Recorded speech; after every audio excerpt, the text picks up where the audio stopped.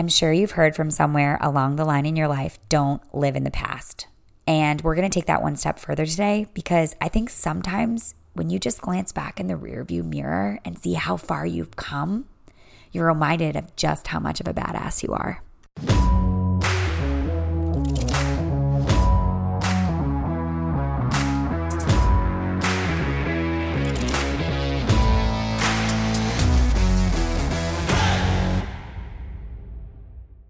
Welcome back, squad. I am so excited for this little mini episode and what I stumbled upon this week in my own findings. I feel like lately, especially here in Boston, we're remasked, and so I'm teaching in a mask inside, and it's a little wild, and it feels really like a massive setback to the way I was feeling about a month ago.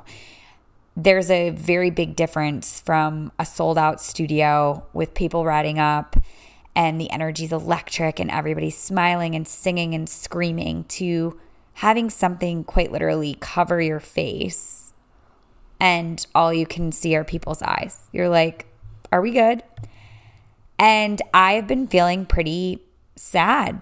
Like, it feels very sad. It feels not good to be doing what I love to do right now. And in a low moment, I found myself like, all right, let me go back and look at what I was doing a year ago. I don't know why that was. I was just like, let's just see where we were a year ago. Let's go see where I was last September. Where were we in this COVID mess last September? And I kind of went on a little bit of a search, if you will. I was on a little excavation, and I was going through old journals and old notebooks and things like that. And I stumbled across a page in an old notebook from September 2019. And it was a list of goals I wrote down.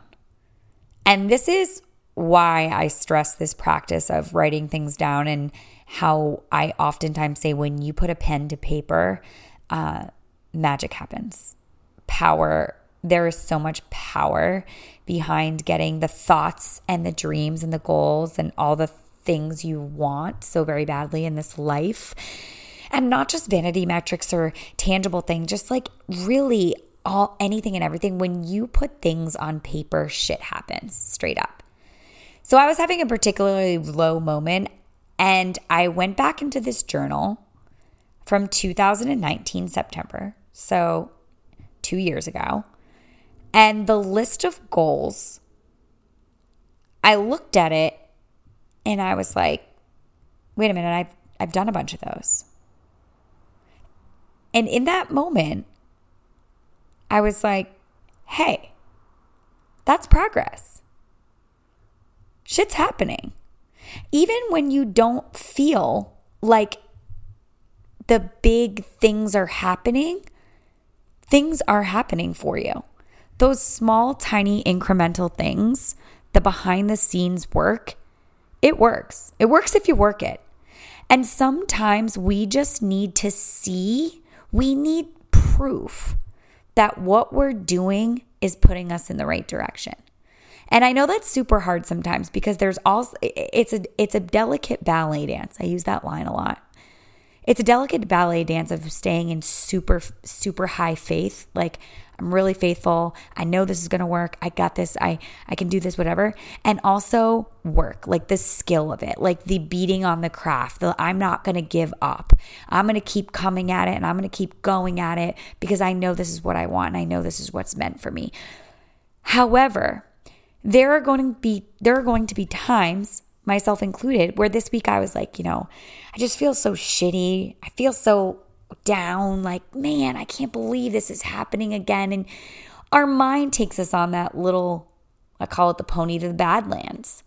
And sometimes we just need the proof right in front of us that all the struggle, that all the crazy taxing work and hours logged and staying up late and getting there early, sometimes we just need a little glimmer of hope to keep us in the game. Just a little glimmer. And that's what my journal was for me this weekend. And I'm not saying I'm the best journaler. To be honest, when I really journal and brain dump, I find myself doing it in the highest of highs and the lowest of lows. Isn't that really interesting?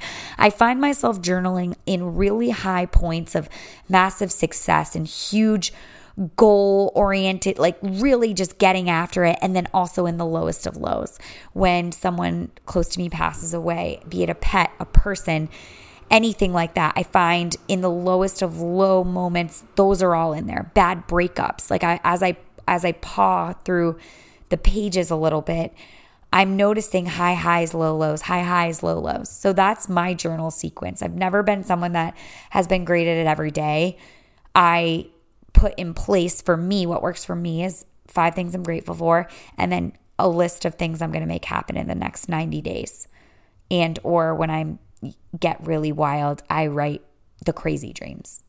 Like see the Eiffel Tower and blah, blah, blah. Like the wild, lofty, like the things I 100% want to make happen for myself, but I know they're like those, it's like your fantasy dreams.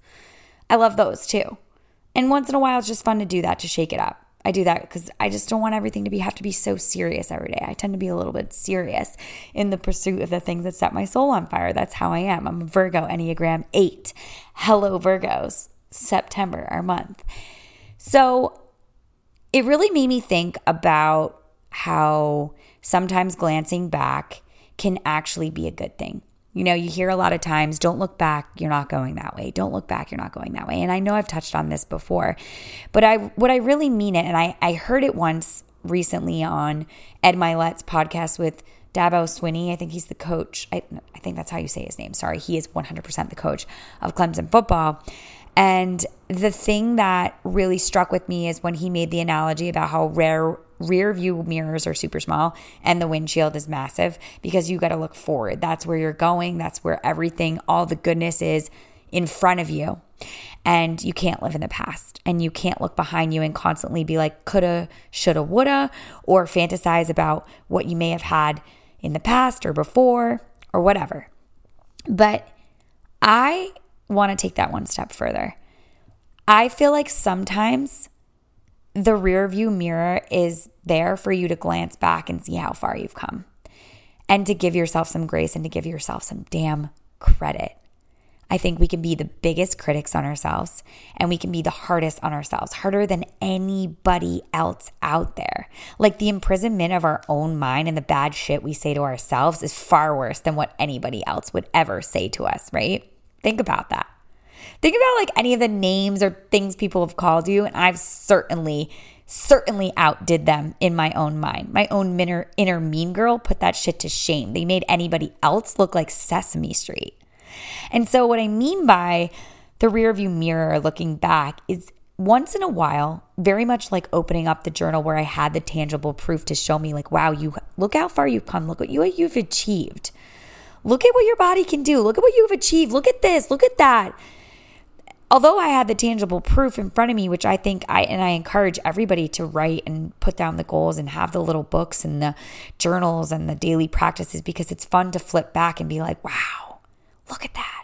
Remember when you wanted to run that half marathon so bad and you did it? Remember when you wanted to get that new apartment so bad and then you did it?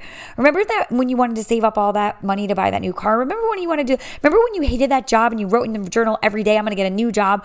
I'm going to go on interviews. I'm going to do this thing. As great as it is to have all that tangible proof, because I think it can be like that spiritual 2x4 in the moment when you need it most, that life raft in the stormy sea that I myself needed so very badly this week. I also think that sometimes just sitting in it for a moment and really thinking about, okay, well, look how far I've come. And sometimes that could just give you it could re-energize you in whatever position you're in. I'm assuming if you are looking for something to re-energize you, it might be in a past experience that makes you feel strong, that evokes joy, success, winning, heart of a champion, that spirit. I literally talk about this in a part of Wicked Fearless in my course, and it is called Heart of a Champion. And it's getting into the mental state, embodying the way you felt in a moment where you felt you were in massive achievement, where you hit a major milestone, a monumental goal, or something that in a moment you worked your butt off for and you felt really, really proud of yourself. Because even that is an energy shift if you're feeling low or unaccomplished, or dare I say it, stuck. I can't tell you how oftentimes I hear people say, I'm stuck. And I'm like, okay, well, how do we, let's get out of that. The only way to get unstuck is to get moving. Literally get moving. And if it requires you to sit and take a little meditation and meditate on, all right, well, where have I been before? How did I get out of it before? How do I achieve this before? Or what happened before this that got me to this point, and really start to piece out this roadmap, kind of like a treasure hunt, you start to the map starts to piece together when you really start to sit down and really think about it.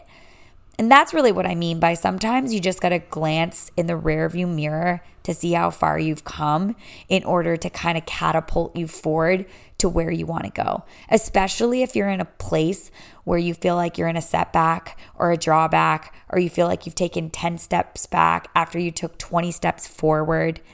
I think it's really important to get in that energy, because sometimes it's just enough to propel you over whatever hump that you seemingly seem to be kind of slumped over on, and you're like, I can't get up the hill. And all of a sudden you shake up whatever energy you are feeling, that the gunk or the woe is me bullshit, and you find a way to kind of snap yourself out of it. I know that sounds really silly in theory, but I challenge you to put it to practice. I think that we tend to forget all that we are. Like I said, our inner critic will really be the most evil and spew the most nasty things about ourselves than anybody else around. So it's up to us to kind of rewrite that narrative in those moments of lowness. And if it starts with meditating on a past event that made you feel like a freaking badass, so you can shake the energy and break the cycle, then by gosh, let's do it. And I challenge you even further to start journaling about those moments of massive achievement. If journaling in the moments of massive grief or failure or strife or loss doesn't resonate with you, start with journaling about the high notes and date it. Because once in a while, you might find yourself in a place where you need to pull from a past event in order to propel you towards the future and that next best version of you. That's the quickie today. It's short, it's sweet, it's very just to the point. I really, truly hope this struck a chord in some of your hearts to shake up any stagnant, shitty energy you might be feeling in this moment, to maybe draw upon a past event or go pull out an old journal or notebook and see how far you've come. Like I said, we can't live in the past, but sometimes glancing back gives us a little extra pep in our step so that we can go crush our future, because we are reminded of all that we are and all that we're going to achieve. Until next time, may you always be joyful, loving, and above all else, fearless.